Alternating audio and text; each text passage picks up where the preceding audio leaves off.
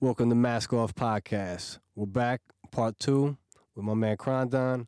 And this episode particularly kind of hit home with me and struck a chord. You know, before I started this podcast, I always say, why me? Like, why should I be doing this? Why should I be the one talking about it? In reality, it's really about why not me? And we should really, push ourselves to do the things that we really want to do instead of holding ourselves back. So let's continue with that. Let's always push forward, and let's get into the second episode with my man Crondon. So I'm gonna stay on the hip hop thing, man. So you getting into it heavy, it's influencing you. When is Crondon born? Years later.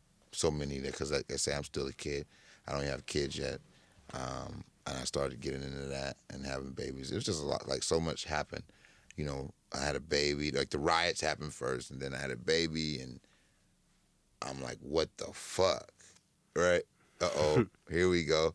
You said you could do it, now you gotta do it. Can you really do it? Whoa. And you got this little human being running around, and you're still a kid, and you go through some mistakes, and I went through that, and I went through, and you know, just with the struggles of going through the like I say, the disbelief from parents and her parents, and she being Latin, me being a black man, you know, and a black man who doesn't look black from, you know, from to the ignorant eye, and you know, it was like, okay, God had He'd born me into an adverse situation. Yep. And then I placed myself in an adverse situation. Right? So I'm born into one. And then I thrust myself into one on my own. And luckily at that point, I was mature enough. I'm still very much so immature at that point. But I knew that I knew enough to know that, okay, I put myself here. Right? And this is the choice. Am I going to be like them? Right? Or am I going to set a new tone? And early on, G, I got my ass out there and hustled and got in them streets, you know? And my daughter was born in 93. It's on my arm. But word to my God, brother, by 92, I was already had my own, damn near my own business, bro. God is my witness, and my grandmother, my kids, and everybody is my witness. I had my own business, G. When they kicked the riots off in 92, April 29th, Mike, I was at work. I was 14 fucking years old at work. Not in school, not at Dorsey High School. I might have been 15 at that time. Not in school, at Dorsey High School like I should have been. I was at a fucking stand set up at the Crenshaw swap meet selling shit fully, because my man had put me on. Yeah, I was in the streets, and I just in good or bad, because by that time I kind of put the bad up. You know, I might sell a little weed. I was committed to the weed, but I wasn't fucking with no dope. Fuck the dope. I didn't want to be near or next to nobody that even smoked dope or did dope or wanted dope or anything about dope. By that time, I was living with my grandmother. I got away from my stepmama, you know, all of that, and was working at that time. And then, like I say, a year later, I got a baby now. Riots come, burn everything down. Now I'm in the streets trying to figure it out. The baby come, like I say, I made some mistakes, man. And about, not even 4 years, my baby was born. Like 2 years later, 3 years later, 3 years later, G, I run into this cat named John Stockton. J Stock. Right? I knew he was going to love this part. I'm in the hood on the west side. Got a baby. Right? Hustling. Selling weed to everybody in Hollywood and all the rappers that come in town. You know? Because my man Mike Ross, let me tell you, I ain't gonna tell, I'm gonna tell too much. I'm gonna tell too much shit. Yeah. But yeah, I was just one of them kids. Remember, because I was the kid you always remembered. You met him once. Course. So I took advantage of that a little bit, you know, and I wasn't like an asshole, so you know, cats would see me, they liked me, you know. And then I would you know, yeah, I was around the town. So John Stockton was a huge industry cat in the time, early 90s, throughout the 2000s. Well, really the 90s, he ran that shit on the West. Mm-hmm. And I'm on the West Side running the streets, and there was a record store called Martin's Records on Pico and Redondo. Okay. And rest in peace to Walker Martin, because Walker Martin is like the godfather of, the Los Angeles retail game, and on the music side. On the music side, yep. And he's resting in peace, and he's just so pivotal in my career. Bigger B, rest in peace career. Chase Infinite's career. Mercer's career. So many people career. I'm forgetting so many people, but he's just so pivotal. But he would have in stores. This is in the day of when there was, like, say, no internet. So artists had to really code hood to hood, like a politician, to get people to buy their records. So I'm in the hood selling weed and running around, and they're doing, Def Jam is doing, because John Stockton was at Def Jam at the time, and they're doing an in-store of Martin's Records right in my neighborhood, And I pull up as the nigga that I think I am, and I'm moving around the town and figuring out what's going on, and might have sold a bag or something, and I meet John Stockton. I meet him. I never met him, and I see, but I was observant, and I piped him at the in-store, and I peeped. He was the man. I got to call John after this too, because he hot, because I ain't getting my new number yet, but I did. You know what? I'm lying. I did get my new number. He didn't call me from it, though. So I got to call him anyway. And I said, okay, that's the cat. And I think I asked Martin, I'm like, who's the cat? And he's like, oh, that's John Stockton. You don't know? And Martin was a funny nigga if you knew him.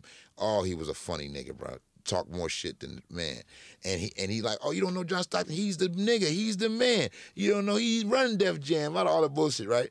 And I'm like, oh, okay, boom, boom. So I don't know, G. Honestly, I walked up to that man. I promise you, God is my witness, Lord Jesus, I'm telling the truth. I walked up to that man, and I said, bro, I'm trying to get on. Like, that's in that time. Like, bro, I'm really trying to get on, And by that time, you got to remember, like, I had been around it just because of my boy Cassine and been to clubs and in the industry. I've been up to record labels and seen what it was. So I'm like, I'm trying to, I'm in the hood right now. I got a baby. I'm in the hood. I'm out here selling little sacks. Shit. Hold on, bro. And I didn't come at him that way, but pretty much I did.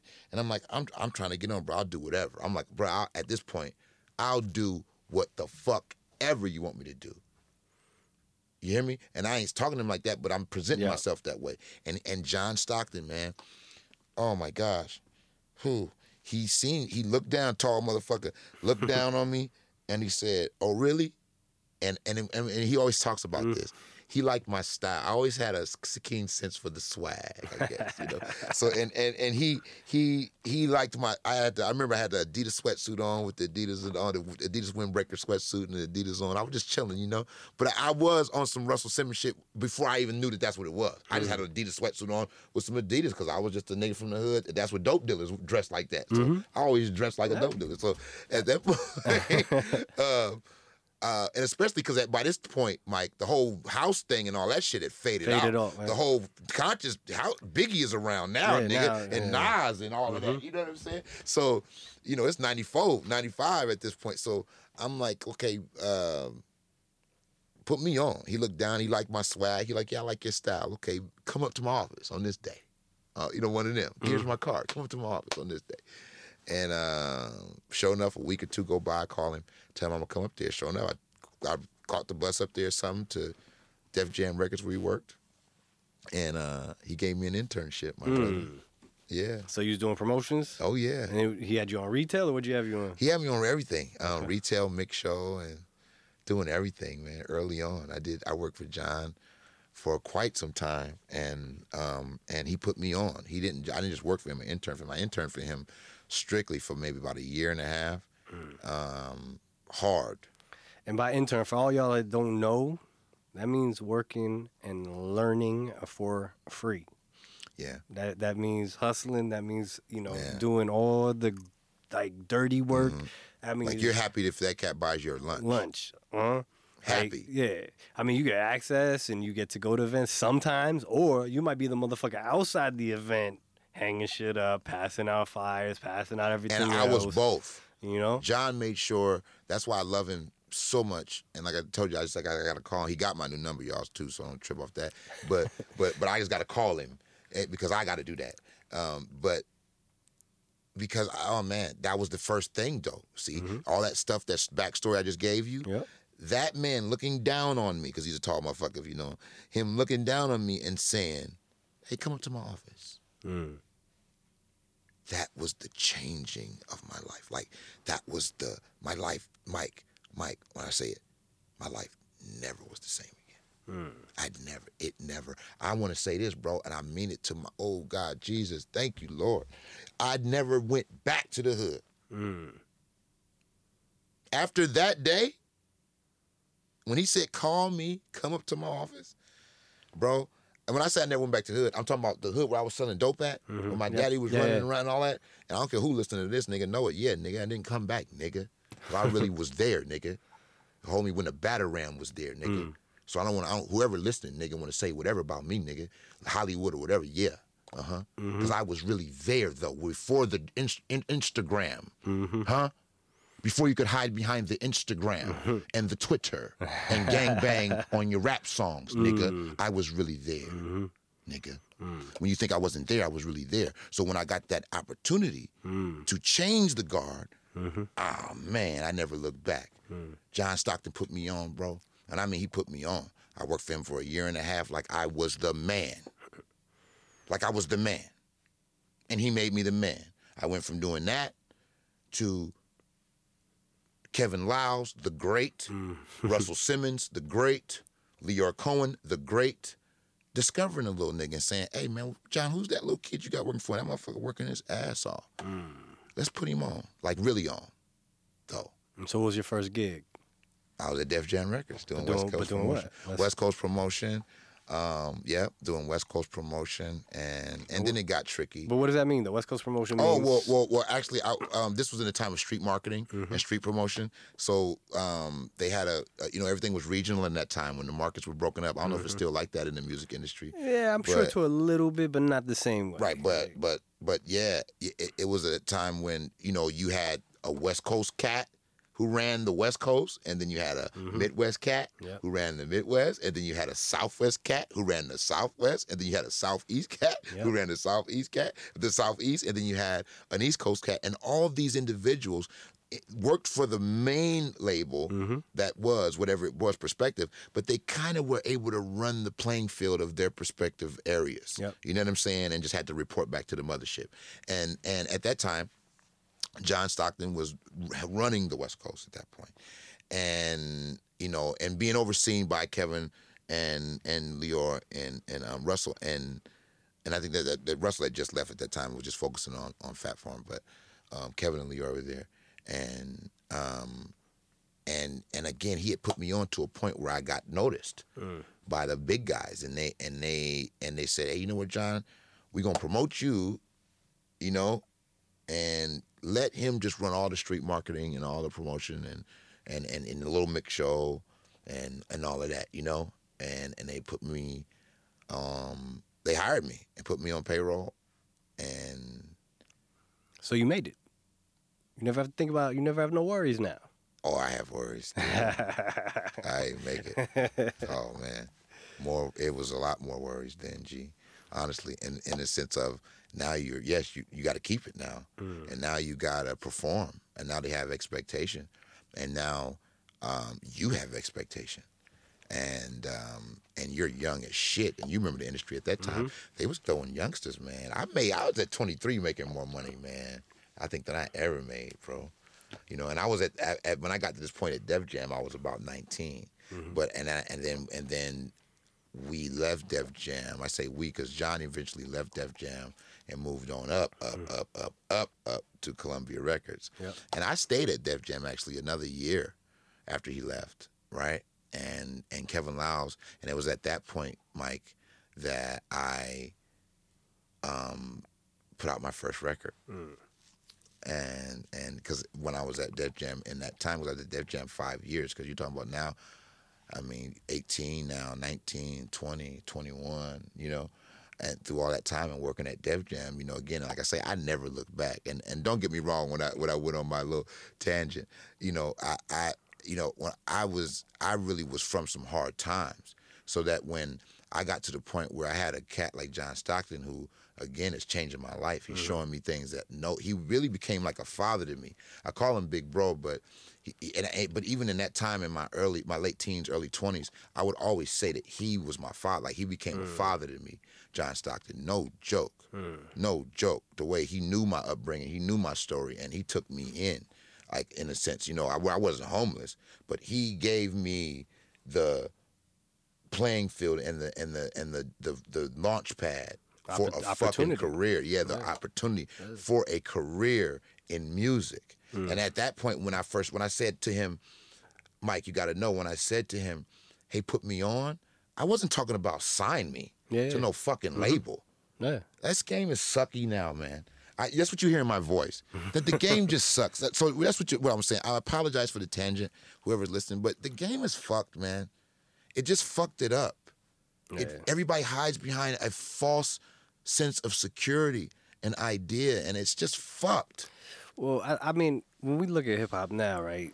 It's gone through a full cycle, right? Yeah. Cycles are usually about 25, 30 years. Yes, sir. Right? It's gone through that. Yeah.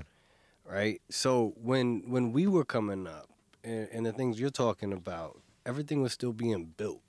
Yeah. Everything was still being created. It was the first time we were hip hop, and I say hip hop was doing all of these things. Biggie was still here. Right?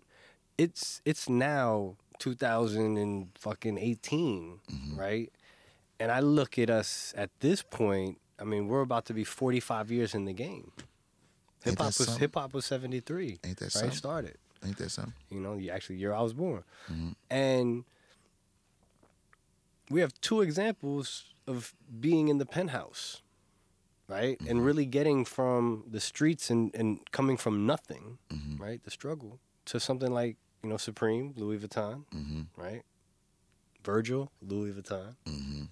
Like, I look at what Virgil and him getting hired, that's one of the craziest examples of the reach of hip hop, right? Because if you look and break down his resume, take away him being a black man, take all of that away. Look at all the things he's done, where he came from. You know, you just look at that as a human being, as a person. His resume doesn't say Louis Vuitton. You know what I'm saying? And that's not no shots at all. What I'm saying is how Louis Vuitton would describe. I know what you mean. Their creative director doesn't line up. The idea that they built up for what they are supposed to represent. A cat like Virgil doesn't. That's why it's so monumental. That's why it's so big. And that's the power of hip-hop. It is. Right? It is. That hip-hop has opened those doors up and has shown the world our creativity. Yeah. And it's unmatchable. Like you can't match what we can create. No. You know, they will never understand the voice. So that's why they have to. If we're the most influential culture right now, we're the driving force of popular culture, they all have to reach down and help and pull us up because they can't now. They can't participate the way we do. You know what I'm saying? We created our own culture, man. Really. I mean, we've created the world's world's culture. You know, I tell people like this all the time. Like, I'm cooking now.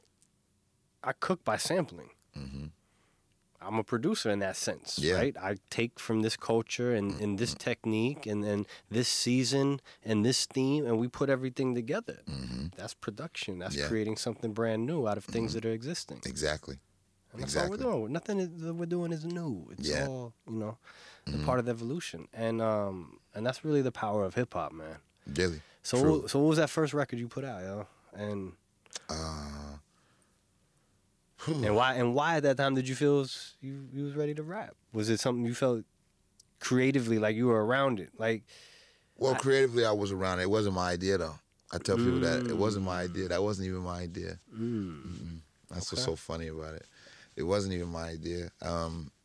It wasn't, man. It's funny and truly odd to tell you that. Again, I was working in the industry, and one thing about me, Mike, that I've learned again through acting, is anything that I say that I'm gonna get into, I really, really, really sink into it. Like I really, really do. Like I immerse myself into it. That's why I got to be careful what I get into. But what happened was I really, really, with the John Stockton thing, we became like a powerhouse and again, this was before internet and before all of that, right? Clicks and pushes of buttons. So we became a real powerhouse in the worlds of marketing and promotion. John being who he was in Los Angeles and the executive that he was, he garnered a lot of attention and a lot of influence, and I was able to kind of stand under that. You know what I'm saying? To be quite honest, stand next to it and really stand up under that. And he allowed me to do that, and he allowed me and gave me accolades and credit because of that, and championed me to people that were bigger than me at the time. So that allowed me to move up very fast in the music industry, I think, because I was only interning for like a year and a half, and then I was getting paid and being sent around the country on tours with people like Montel Jordan and Redman and Method Man or whoever the case may be. And I was still a kid. Yeah. A kid. Hadn't been nowhere. Mama and Daddy took him nowhere, but now I'm on a tour bus with Montel Jordan touring the world. So that's when, and it's funny I bring Montel Jordan up because Montel Jordan on that first tour with him for the More album, I discovered the art of prayer, the power of prayer, I should say. Okay. I discovered it there. Honestly, and I always talk about that.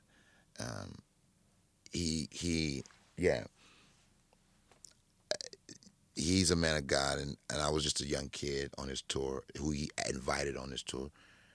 And again, as I say, that's the purpose. Again, God works all things together for the good, because Montel Jordan took a liking to me and saw me busting my behind at Def Jam and said, I want this kid to come on tour.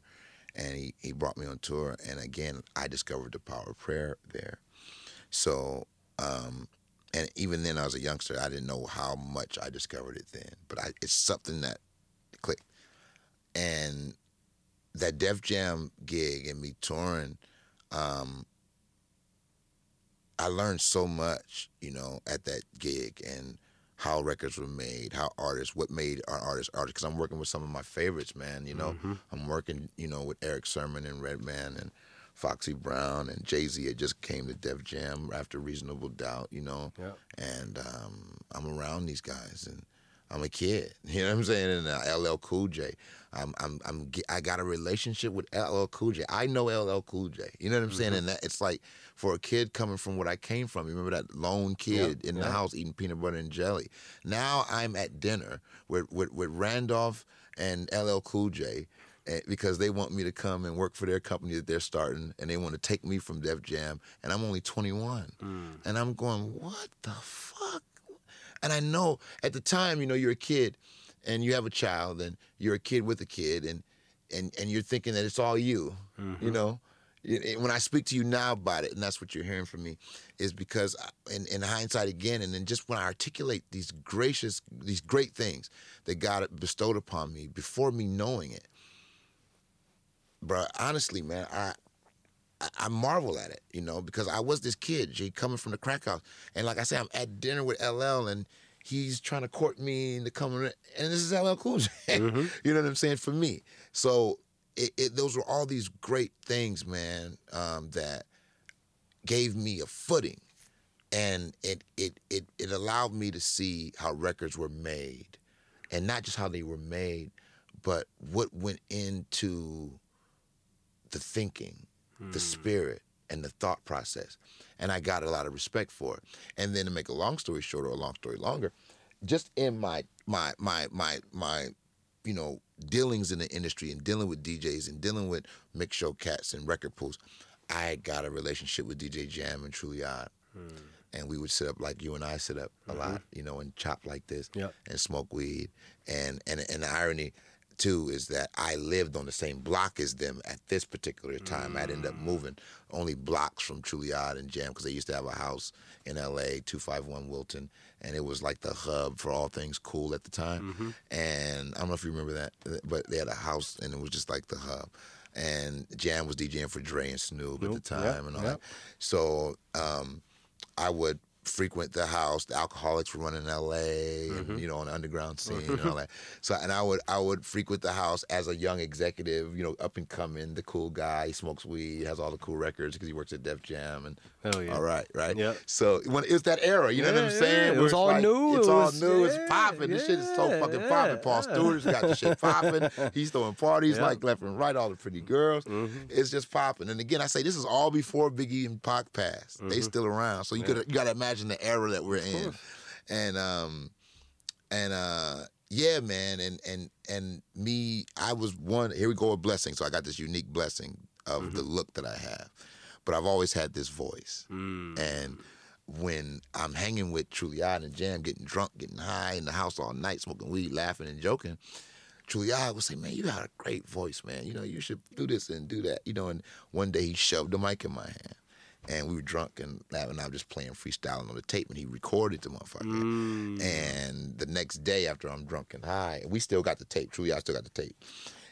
After the next morning, he called me and said, "Man, that tape he made last night is tight, man. I'm listening to that motherfucker." I mean, this old school hip hop shit. Like when I tell the story now, right, in this day and age, and where we are as men, you and I, that story sounds like some old hip hop movie shit, like Roxanne or something, right? I just watched the Roxanne shit. It just sounds so primitive to me, but it happened that way.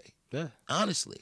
He calls me the next day. He's like, "Yo, man, that tape was dope, man. Like you was killing it, man. You was drunk, man. Your voice is incredible, man. Your voice, you know what I'm saying?" Right. And he went on and on about the voice. He's like, "Yo, man, I want to do a record." Like, what are you talking about, man? Like, I don't rap, man. You know, what the fuck out of here. And he was serious as a heart attack, man. And he's like, "No, I want to do a record. Your voice is crazy. You know, you always are over here smoking and laughing and joking. And you the Cron Don, man." And he gave me the name. He gave me the name. Truly, I gave me that name. He gave me the name. People know that. If you know my story, go through the rap shit. Truly, I gave me the name. Not everybody listening. Oh, yeah, no. Oh, yeah, but I'm just talking to me and you. I know. Y'all don't know that. But Truly, he gave me the name, man. That's what he was just because of who I was and what I represented to him and how he saw it. And it was like a joke at first, you know, as far as just two brothers on the phone, you know, laughing on a Saturday after an all-night drinking and smoking party on a Friday. And he like, "Come by." You know, it's Saturday afternoon. I live like walking distance from him. Everybody lived on that block at that time too. Jurassic 5 was on that block. I was on that block. But it was the hood. Like we were all in Hollywood now, you know. But so funny. And I remember getting up, taking a shower, whatever, going to his house on a Saturday after that, sober now, getting the bag, burning, and listening to the tape and going, "Wow, okay." It was a couple moments in there where I hit something, and I was like, "Wait, okay, I sound all right." You know, you know when you listen to yourself that first time, you're like, "Wait a minute." And I'm like, and then but it was a couple of moments where I was like, "Hey, did I say that?" Bars. Wow, okay, that was a bar. Like, okay. You know, like, okay. And then but then you got to know that because of who I was in the music industry by that time, unbeknownst to me, that's why I say I got to give a lot of credit to John and myself too, because by that time I had built up this ethic, you know, and remember I got a kid.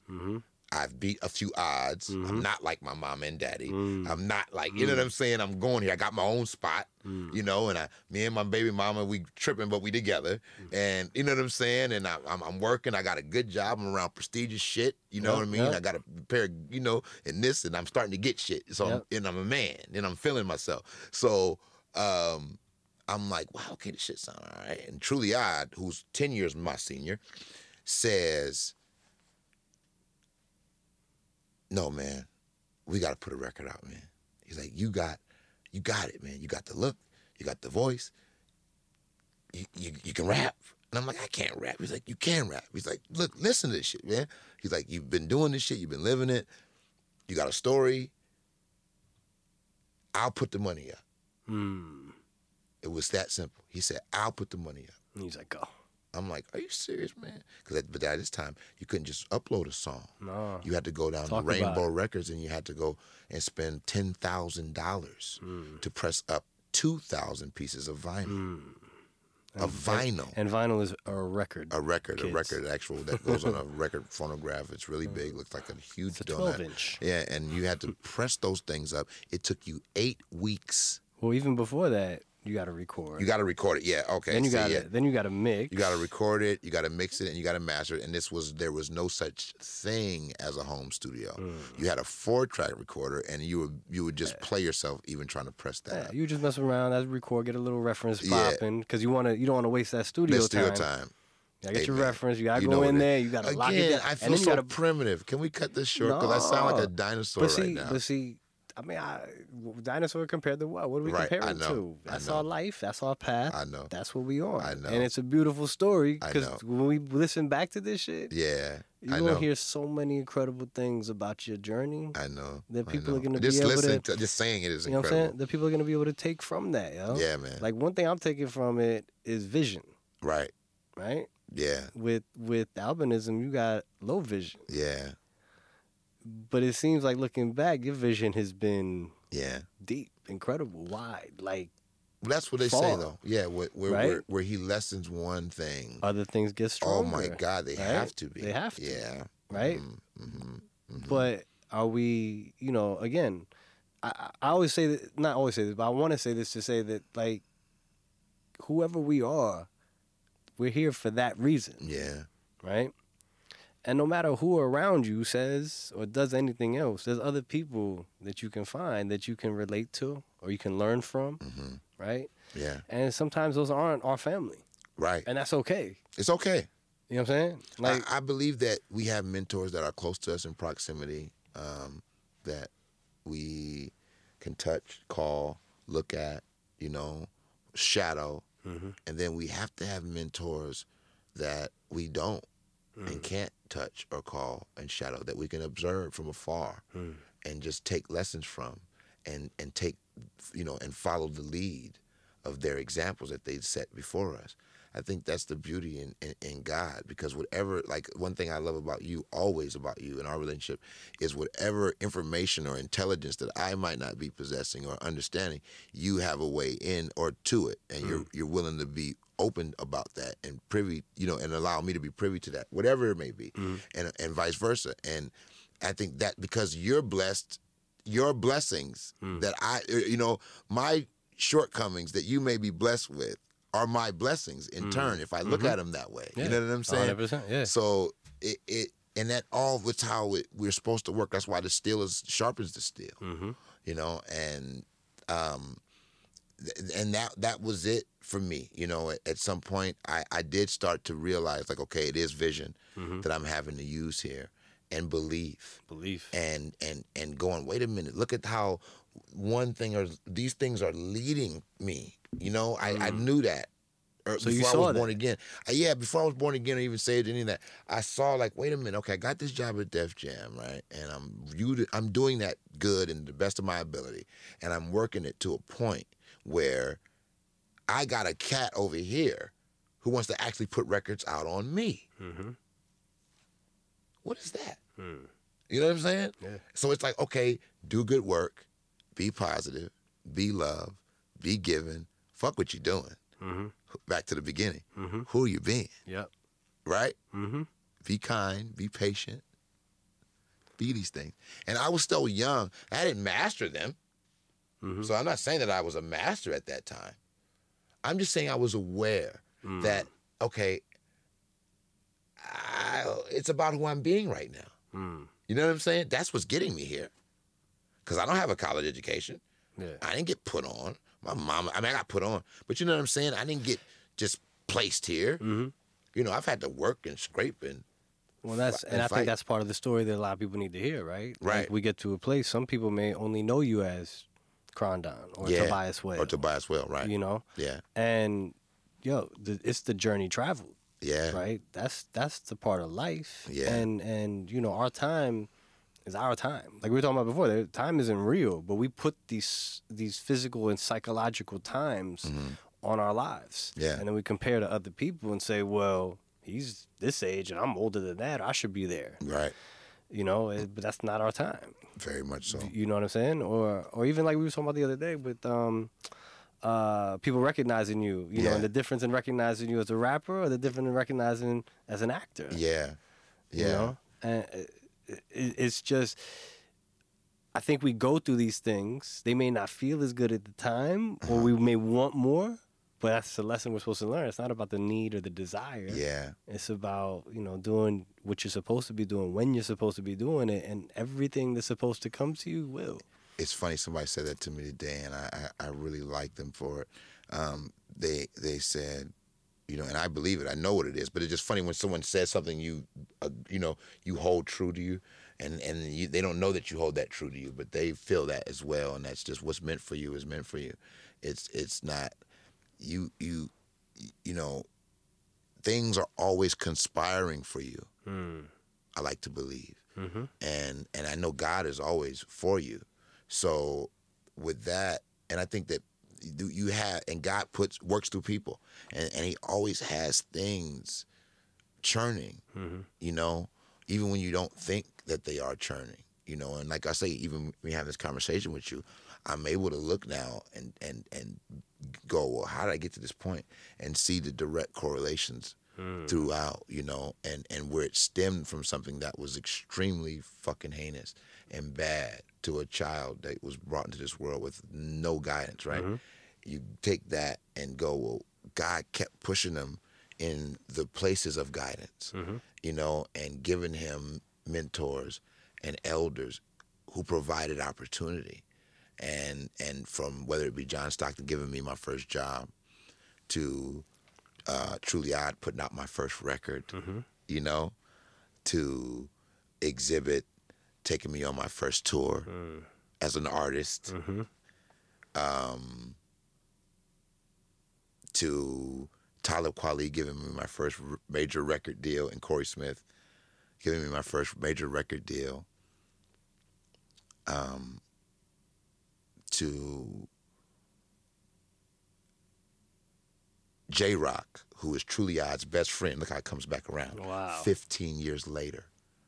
J-Rock's best friend, who my best friend, Truly Odd's best friend, 15 years later, comes back around after I've done my first record, my second record, my third record, my fourth record, joined the group, toured the world with Exhibit, Ghost wrote for Drake, Ghost wrote for them. Now I'm in a group with Strong Arm Steady, signed to Kweli on Warner Brothers. J-Rock comes by 15 years later and say, hey, man, you know what? Madlib wants to do a record with you, and I think you should. And it ends up being my biggest record and most successful record with my group and classic album. Not even on Kweli's label, on Stone's Throw. And you know what I'm saying? But that was, he was there when Truly Odd, when we did the first record. You know what I'm saying? And then, that whole time, Evidence and Dilated Peoples have been friends and family, and we've watched each other grow and go to different plateaus and heights throughout our career. And we've worked together. I've been on every single Dilated album ever. That's crazy. I've been on every solo album from every Dilated member ever. Right? And after I go through all these things, it hits me one day, Mike. It hits me.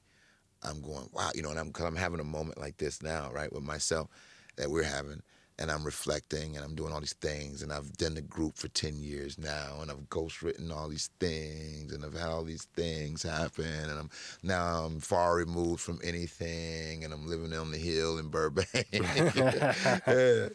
and I'm feeling myself, and I'm feeling good, and I'm loving God, and I'm praising God, and I'm closer to God than I've ever been, and I'm being kind and being loving, and I'm being forgiveness, and by the graces of God, those parents that were not there are completely there and sober and free and loving God, and it's a complete day and night, right? And it hits me, and I got two children, not one that's 23, 24, and one that's, 6, and I'm at this point in my life where I'm going, wow, God, look at you. Look at how you started it. And look at where you've taken it now. I only can imagine what you have in store. And I start thinking like that, and I start feeling that every day. And I start living that every day. And I start, banking on it, and trying to live the best life I could live by any means necessary, if that makes sense. Yep. And I mean, without it being, heinous, and he puts me in a position to realize that, your friend over here who you've done all this work with, you've never just sat with you and him and worked, It might be a good idea for you to do that. And because you've done everything else. You've done all this stuff. You've done albums and you've done everything. Go sit with your friend who you've been working with your whole career. Mm-hmm. And you never just sat with him and in peace and in solemn and solitude, and sit with him. And this is God talking to me. Mm-hmm. Sit with him and let's have a conversation, you and I. And I mean it. I went and I sat with him, my friend, and I started to work on something that's particularly unique to me. And I haven't even told everybody about the record, but my point is me and Ev start working on this record. And from us working on this record, back to direct correlation, we're working on this record, and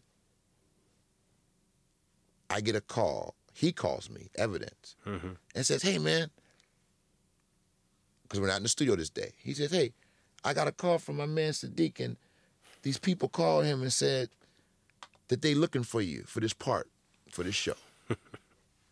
And you mind if he gives them your number? And were you looking for acting gigs at this point? Yeah, I had started acting a little bit. I had been blessed to get a couple of roles and opportunities to act, just based off of my exposure as an artist by this time, because I've been, at this point, artist 12, 13 years at this point.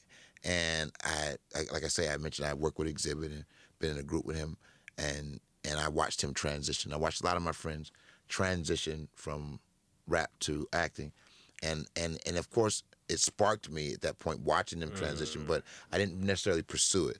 And then putting myself out there, I got some opportunities, and even after I got the opportunities and did the jobs, I still didn't go out, Mike, and pursue it. Because that was a while ago. That was like, what, seven years ago? About 7 years ago, yeah, 7, 6, yeah, 7 years. What was the? It was a show, Harry's Law. Harry's Law. With Kathy Bates that I was on. And then I did this thing for Microsoft with Common and the cat that played McLovin. I can't remember his name. Mike. His name is Mike, too. Mike something, that played McLovin. You remember Superbad, the movie Superbad? Oh, yeah, McLovin. Yeah, and the cat that played McLovin. Him and Common, I played this thing. I played in a thing that they did for Microsoft. And that was back then, too. Mm-hmm. And then, like I say, just my travels and working on this record with my friend, it just brought this opportunity to me, man. Again, it wasn't something I was looking for, but to your point, it was something that I was preparing for. Okay. Didn't know what it was going to be. Didn't know where it was going to come from. Didn't know when it was going to come. And is that a direct, kind of, because that who the character is? Meaning you were preparing to be this character? No, I was preparing for any opportunity of this magnitude, mentally, spiritually, emotionally. Okay, so you knew there was something. Well, not all the way physically, if you've seen that last episode. But you knew there was something there. Of course. Okay. Look at all that happened already. Huh? Okay. Look at what happened already. So we look at a couple things, right? Like the unknown and things that are coming. You can look at it two ways, right? Mm-hmm. You can create fear, or you can create curiosity. Mm-hmm. And enthusiasm and excitement. But that's curiosity, right? Yeah, because you can the unknown, it's unknown. You don't know what it is, right? But if you're looking for blessings, you might be open for blessings. You're looking and scared of what may be in the future, you might get some scary shit right back at you. Right? Indeed. And so, hip hop, right? We always are ready to kind of do anything at any time. Right? We're ready for that part. Right. But we're not always open to believing in our path, and this is meant for us. Yeah. And it seems like you figured that part out, right? A little bit, in the sense that you've been open to everything, and everything's not, again, nothing's falling in your lap. Yeah. You've positioned yourself. Yeah. And followed the flow. Of your path, of your life. Yeah. And that's not an easy thing to do. No. So how do you get into now trusting yourself that you're good enough to do this acting thing on this big of a stage? This the thing, is you never know if you're good enough. If you think that I believe, if you think, you got to know that you're good enough, and you got to know that you're good, but you never know going into it if you are. You never know. I don't think when John Stockton told me to come up to the office and he called him, that I could do whatever he was going to ask me to do. You know what I'm saying? I didn't know. I didn't know what he was going to ask me to do. But you knew you was going to try. You knew you was going to bust your ass. I was going to do it. I knew I was going to do it. But that's the thing, right? Is that that part. It's like, how do you get that part and keep I don't know. You either got that shit. See, I think that part is, it's like hard work and dedication. Can you teach that? No. I mean, kinda. It depends. You can be it, and someone can see it and want to be it. See what I'm saying? I don't think you can teach it. Okay. I don't. I think that you got all these guys on the field, right? And they all seen it, whether in close proximity or afar, and they want to be it. That's going to be the kid that wins, that starts, that gets the scholarship, that goes to the next level. You see what I'm saying? Because they already seen it. I don't have to show you anything. I have to tell you what to do to get there. And if you want to get there, you're going to do it. See what I'm saying? Yeah. And I really believe that. Feel me? Like John was just being John. And I wanted to be that. See what I'm saying? Yeah. At that time. And then I said, damn, I want to, yeah. So what I got to do? And even if I can't be that, I got to be me. But I want to feel that. And I want to own that. And that materialism, that freedom. Yeah, that freedom. That ability, that mobility. I like that. That mobility. You know what I'm saying? And you don't stop at one or at a place. You didn't. You know what I'm saying? When you talk, I heard you talking about the thing, all the. Yeah. You don't stop at one. So, like I think that that's in you. You wanna, I think at some point, especially when you've had, like when you got an example of what not to do or what to do, that's always a matter of perspective. That's always a matter of perspective. Always. Because everybody's going to give you that example. Feel me? It's just your matter of perspective. Yep. What to do, what not to do.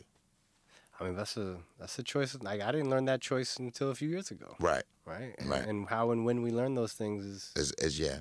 You know? Yeah. And I was one who, early on, I always, because I didn't have any examples, I looked for them. I still do. I think at 42, I think. Honestly, I definitely do. I do, brother. I do. It's funny. I think now I'm more not shy about it. I think, or secretive. I think before, when you're coming up, you kind of you're maybe embarrassed because you feel like you don't know something or you don't want to. And you kind of, you're kind of exposing what you don't know, what you don't have, and what you aspire to get. You kind of don't like to present nobody with what what you got until you got it. You know what I'm saying? Or what you want till you got it. Yep. You don't tell nobody what you want till you got it. Or you can get it. You know what I'm saying? It's like you've been saving up for that car. Now you got the money, and you tell your man, "Hey, man, I'm about to go get me a car. I'm looking for a car." You didn't tell him you were saving for 3 years for the motherfucker. Now you just telling everybody you're going to go buy it. Yep. So and that's just certain human nature things. But you're always looking for that. I think no matter what. I think no matter what age, you should always be looking up. Yeah. And looking up to the sky. To the Father God, of course, but God is working in all things. He's in all the details. So, like I say, for instance, Mike, if I leave here and I just in 3 days, I get inspired, right, to infuse something into my meal, right? I just get inspired, right? I got some oil in the cabinet, which I do. And I got some stuff in the cabinet, and I'm like, well, I want to infuse something. My man did. I'm going to infuse something in my meal, right?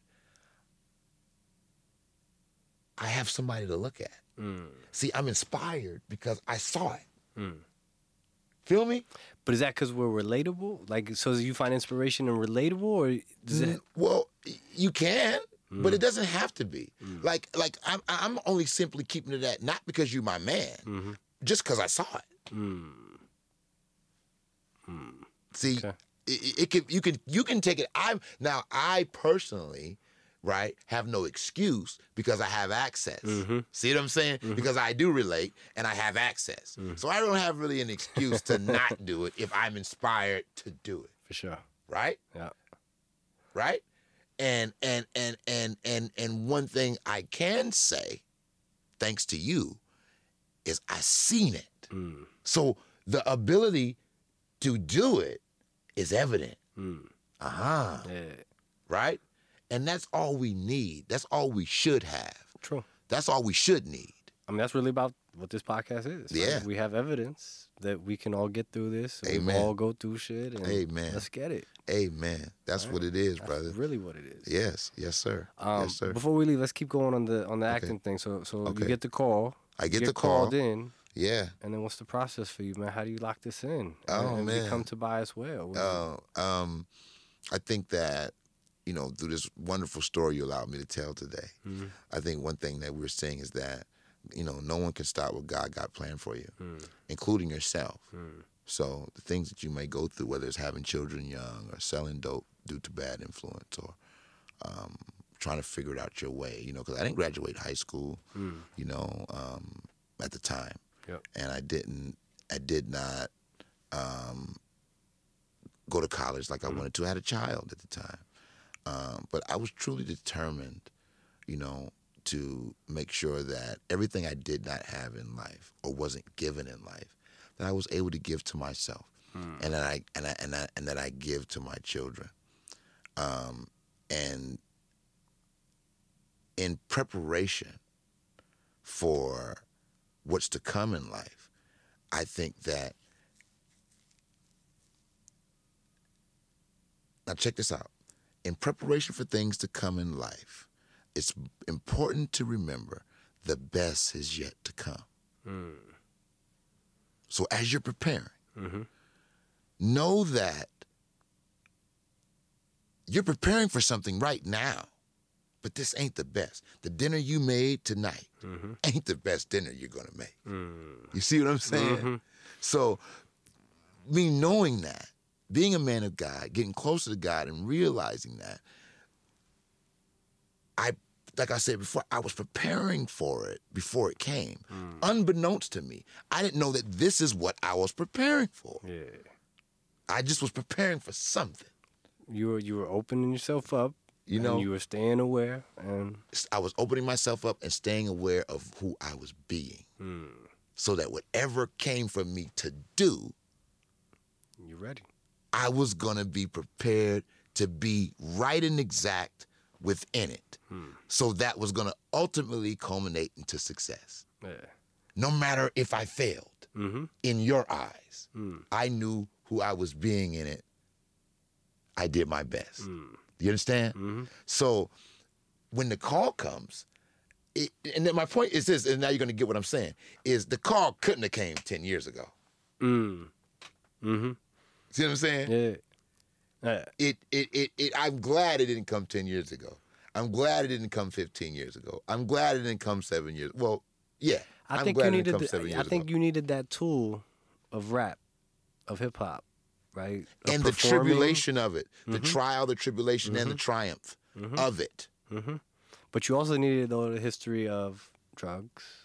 Yes. Drug dealers, that street life and what that leads to, and the emotions and the distraught and all of those things. Yes. Because your character.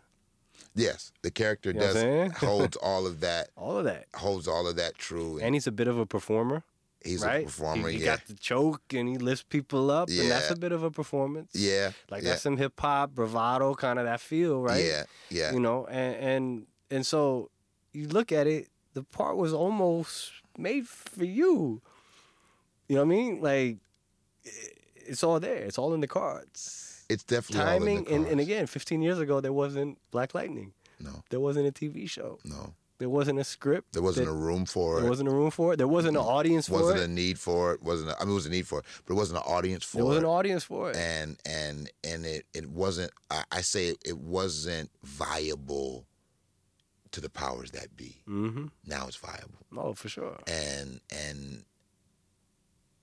you're right. It I never like to look at the role like it was made for me. But I do believe what's for you is for you. Well, I don't mean it in the sense that it's you. Totally. It's not you. Everyone has said what you said to me. That's why I'm loving that you're saying it, because it's another affirmation. And everyone has said that, brother, what you said, and I accept that and humbly receive it. And if you're looking at this,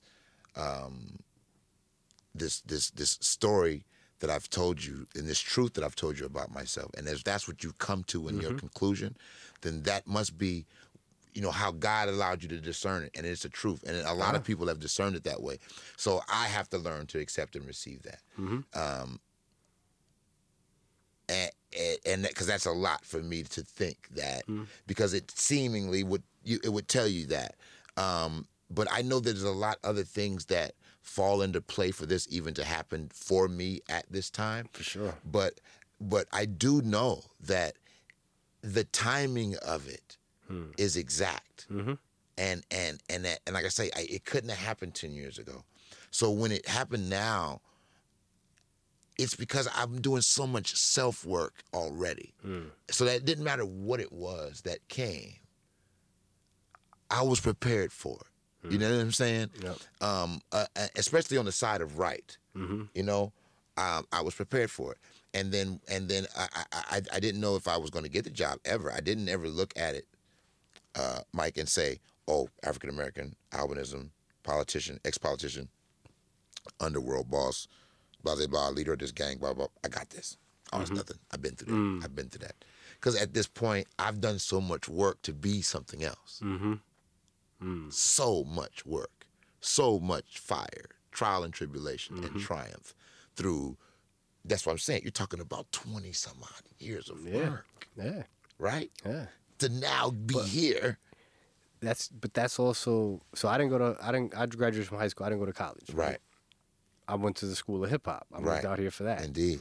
Right. What I learned though, getting to becoming Chef for Hire and doing that stuff, everything I did was my school. Everything. That was my university. Everything. Right.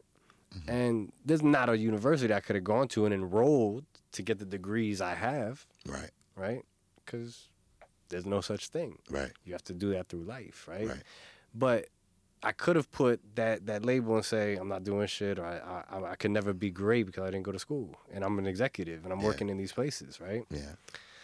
So how do you trust in that path that you're doing exactly what you need to be doing, but there's no, here's the manual and here's somebody else exactly like me that did this exactly the same way, right? You have to, first of all, trust God and know that your steps are ordered already. Know that, again, you can't stop what God has planned for you. So check this out. You can't stop what God has planned. No one can stop what God has planned for you, including you. So that means that because the people around you have no clue what God has planned for you, there's no way that they can prepare themselves to stop it. Because they don't have a clue. If you don't know what's coming, how can you prepare to disrupt it? Yep. Right? Now, you don't know what's coming. So there's nothing you can do to actually prepare to disrupt it. But you have to believe that it's coming. Right? So if you believe in God and have that relationship with your Lord and Savior, whoever that may be, whatever his name is, then you know that he's got something good planned for you and stored up so big, when he cracks it open in the gates of heaven, you won't be able to handle it. You won't be able to take all the good that he got for you if you believe that. Now, if you believe that, then your preparation for the unknown will leave you almost in a state of euphoria, because if someone loves you so much, it's kind of like that's the state the kids are in with their parents, the good parents, right? Because that's what all the, mommy, give me, what'd you bring me today? Because I know you love me so much, right? You're a father. What you got for me, Daddy? Because I know you. That's the trust and the faith. I know you, Daddy. I know that you was thinking about me when I wasn't thinking about myself. Right? Yep. That's what we do. He's our father. She's our father, whatever you call her, our mother. However you look at God, whoever's listening, know that that's what it is. It's the same relationship. So when you get there, right, then you go, okay, I just need to be ready. Make sure my room is clean. Make sure everything is in order, because when Daddy walks through the door, I know he's going to have something in his bag under his arm. And it's not even about the things that I want or to get, because remember, you don't even know what it is. What it is, yeah. You don't even know what it is. You just know that the love is there. You just know that. And you trust it. And you stay in your place. Right, son? You stay in your place of reverence and of order. You ain't tore the house up. You ain't went astray. You feel me? Yeah. You ain't went in the closet and got my gun and shot the neighbor's roof out. You ain't done nothing but kept the order. Good orderly direction. You know what I'm saying? And the things that I got for you, son, you don't even know what they are. You don't even know where I'm going to take you tomorrow now. I go through it all the time with my kids. Sometimes, and you know this because you're a father, you just wallow in the fact that they don't know what you have planned for them. You know what I'm saying? Yeah. So you can only imagine how our great God, who wakes us all up every day, feeds us, clothes us, and keeps us together all day, every day, feels about us. And me knowing that, like, I prepared myself for whatever was to come. And then when it came, and like I say, when it presented itself to me, and I'm auditioning, and I'm going through this process, and I'm figuring it out, to me, I'm just going through the process. I'm just doing what he put in front of me. You want me to do that? Okay, cool. And I'm going to knock that shit out the park. That's it. That's it. Like you said, hey, man, I got this thing. I want you to come, Yep. talk, tell your story. We're going to it ain't nothing. It's just me and you. But, okay, let's do it. Let's do it. You know what I'm saying? And that's how I went into it. And I prepared, and I came, and I was honest, and I did it, and I got the call back, and I got another call back, and I got another call back, and I got the job. And then I looked up, and I said, oh, okay, this is what you was talking about. This is what we've been talking about. Because it feels to me like what I've been talking to you about all these years. Right? Bring that shit to life. Right? Yeah. It feels like it. I don't know if it's it, Father, but the way you, okay, so, and I know it's not me. So, okay, I'm going to sit back. I'm going to just keep the order, right? And I'm going to walk the walk. You know, I'm not going to talk the talk, just I'm going to walk the walk. And the fears that I have, the fear of the unknown, if I can do it, will I be good? Will I be great? Will they call me back for a second or whatever? Will I be, all those things, right? I say, well, wait a minute, Father God. I didn't know you had this plan for me. No one can stop what God got planned for you. And you only going to give me what I can and will handle. So what do you got to worry about? So that's why you didn't call me 10 years ago. Wasn't ready. That's why I didn't get the lead role on Harry's Law, but got the supporting role. That's why. Because you was telling me, okay, look what I got. Just remember. Remember me. Look what I got for you. It's coming. It may not be coming now.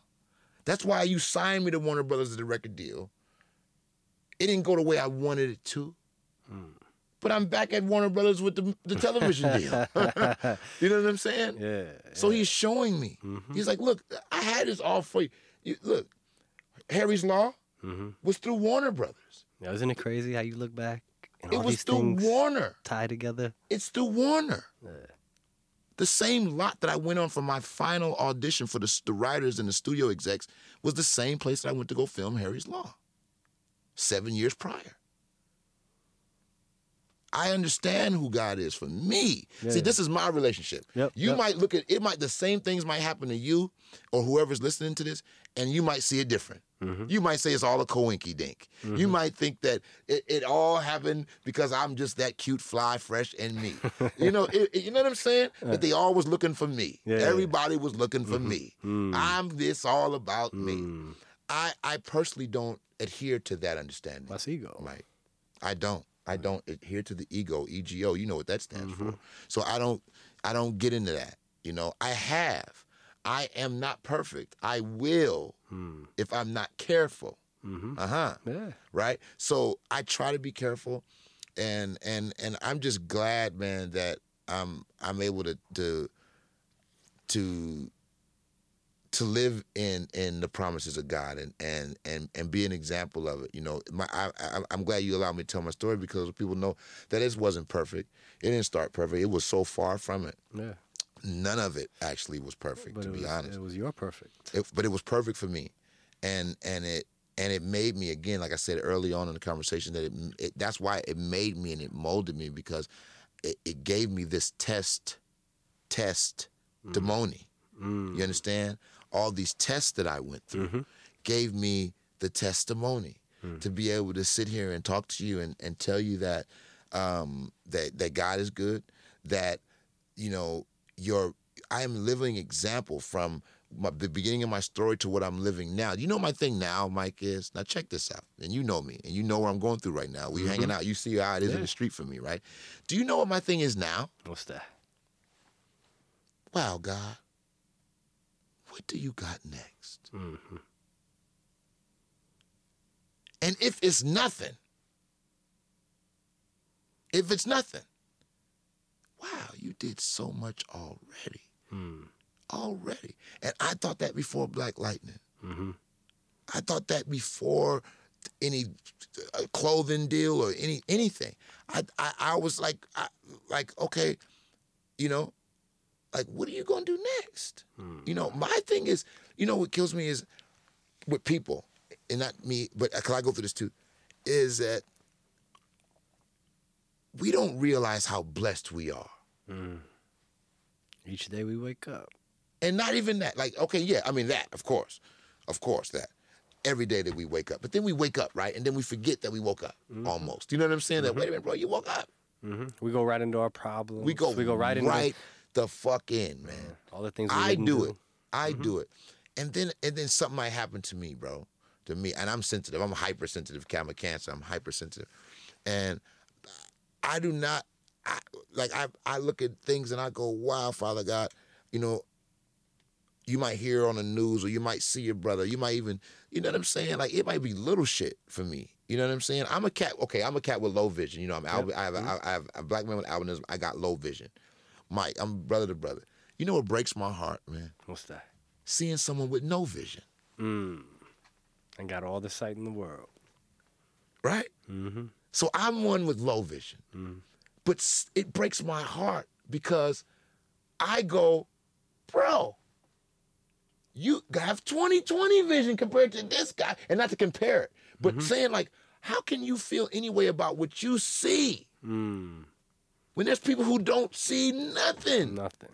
Or half, or less than or half, or whatever. less than. See what I'm saying? So you can't never get caught up. Like, I know that. Like, and that's why I don't, even though, like, I know, and, like, I trust me, it's a different world for me out there right now. But I'm not trying not to get caught in it. Honestly, I'm fighting that. I'm fighting getting caught in it because I know that it, you know, the only thing I like is to make if I can make your day, if seeing me made your day, or talking to me or getting a picture with me made your day, if that made your day, right, then, yeah, I'll do that forever for you. You know what I'm saying? Forever.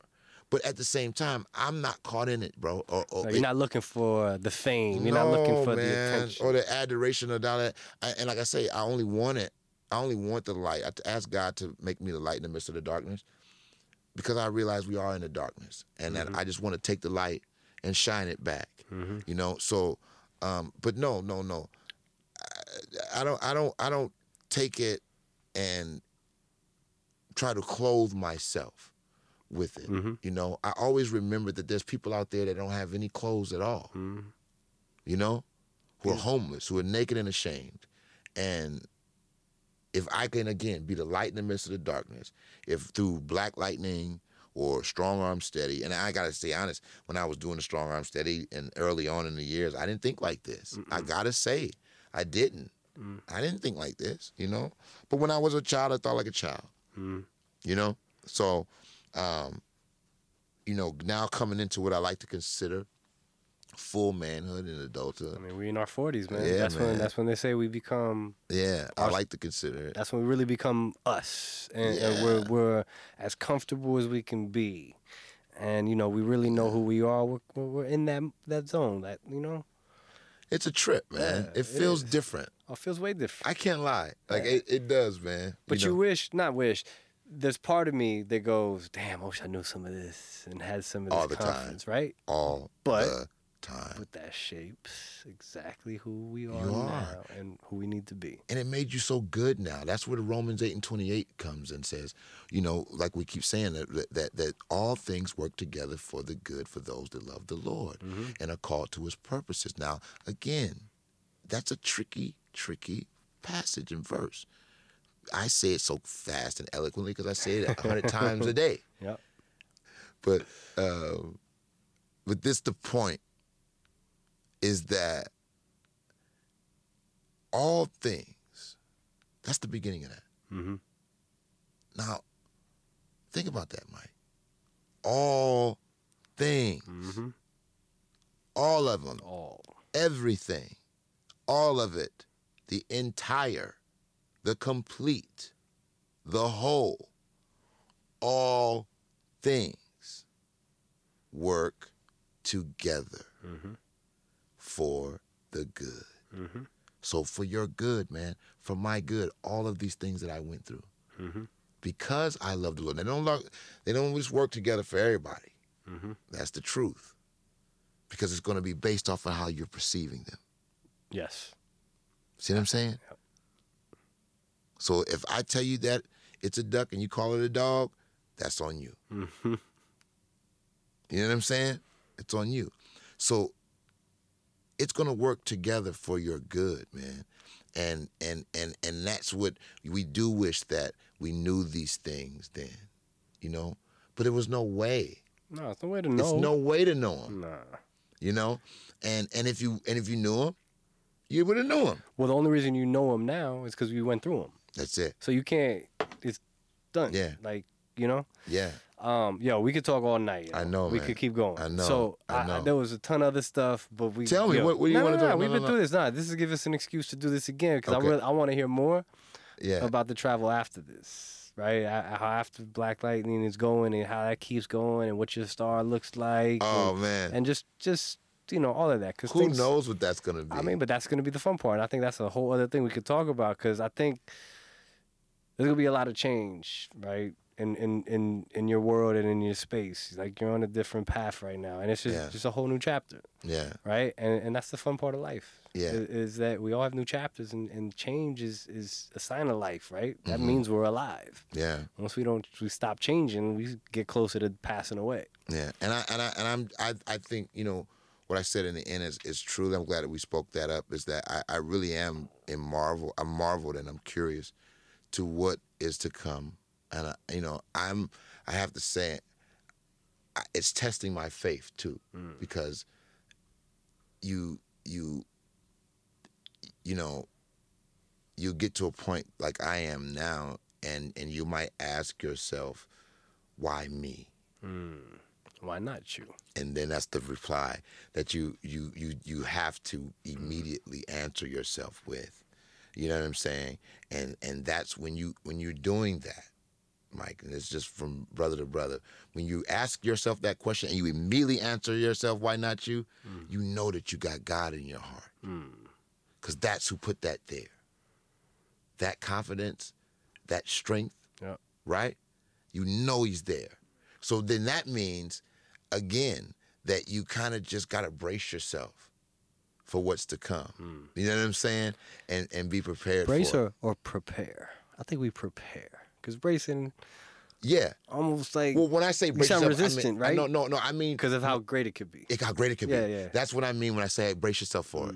You know, like buckle up, put your seatbelt on. Okay. You know what I'm Okay, saying? you about to go for a ride. Oh man, take it from me, brother. I'm a walking example of that. That's what I'm saying. I'm a walking example of that because I don't know if I was braced. I might have been prepared. I'm just being honest. You had the seatbelt on. You was like, hey, I'm trying to buckle up still. I was prepared because I was, like I said, I was more prepared, and not even on the acting side. Notice when I'm saying that I was preparing, I wasn't going to acting class or acting school or reading acting books. No, No, you was prepared for the blessings to be bestowed. exactly. 100%. So, and that's for the listener. I wasn't preparing that way, but then at the same time, in the midst of preparing for the blessing, you got to realize that, okay, well, all this faith you're building up, it's gonna come. Something's gonna come down on you. So you Now I gotta execute. Exactly. You got to be prepared for that. And then it's funny because I was listening to this sermon the other day, and he was talking about T.D. Jakes, to give the good minister and the good bishop credit,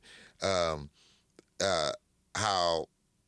we always ask for things and we don't ask ourselves if we're prepared for them. You know what I'm saying? All that comes with What all comes with it. You know what I'm saying? We want this thing. We want this job. We want this thing. This whatever this material thing is. And then we don't. I started to sound like him too, like that. But you want these things, right? But you don't even ask yourself in the midst of all that wanting. And it's funny because I speak to my daughter about this all the time, because our kids are like that. They want all this stuff, but our experience is here to tell them if they can handle it or not. You know what I'm saying? Yep. I think at that, especially when they become adults or at that point. And that's one thing that for me and for anybody listening that is important is like, okay, I want this, or whatever, you might say, I want that girl, shit. But can you handle that girl though? And all the, yeah. You know what I'm saying? So you just shaking your head. No, because dead ass. You know what I'm saying? It's exactly that. So and that goes, but Mike, that goes in all things. Again, back to Romans 8:28, right? It goes back to all things, man. You want it, but can you handle it, man? Desire, that's the devil's playground, man. Yeah, man. That's, dangerous territory, man. Yeah. So, let's leave this off with, I think the message when this one is, why not me? Why not me, man? Why not me? Why not me, man? Why not you? I think the only thing stopping you is you. Indeed. A lot of the times, right? So let's get out of our own way and let's live, man. Let's get this life going. Yes, sir. Yes, anything you want to leave us with or leave the listeners with? Yeah, I would just like to say that it always gets worse before it gets better. And but your best days are always yet to come. And I'm a true and living example of that, man. And it's a trip when I say it, because there was times in my life that I did not believe it. I sound so confident in it now, and I know it's easy to sound that way when things are going your way, But if you listen to my story tonight, you'll know that things didn't always go my way, but I kept walking toward it. I kept moving toward it. And I did not, there wasn't, and if you listen to my story as well, I hope you take that there wasn't one lane that brought me to it. Yeah. And it's okay. It's okay. Sometimes you need that change. Sometimes you're done with that part of your life. You can go past it. Keep going toward it, though. Yep. Just don't stop. Nah, 100%, man. Yes, thank sir. you, man. Thank you, Mike, for having me, bro. man. This really was fucking appreciate awesome. We could have gone a couple hours. I know. So, and I just loved it. It's like therapy for me. I think it's therapy for everybody. It is. I know it is. This is a great thing you got going here, man. Keep doing it, man. And keep, one thing I would say, because I know the guests you have on the show already, and I'm honored to be one of them. And one thing I would say is continue to give and find unique stories to tell and characters to come up here, and real people, they're characters, but real people to come up here and tell their stories that will really encourage, you know, and propel people to keep going. I see what you're trying to do here, and like I'm really in full support of it. And I'll be back, man. Nah, for sure, man. It was lovely. All right, y'all. Okay. One. Man, I had an incredible time on this episode. It was great. But this is really about encouraging everyone to really just have conversations with your peoples, man. Be open, be honest. We all have our trials and tribulations in life, but we learn from each other. We learn from our friends. So just continue to grow and grow with each other, right? So mask off. You can't heal what you don't reveal. We'll see you on the next one. And make sure you follow us at Mask Off Pod.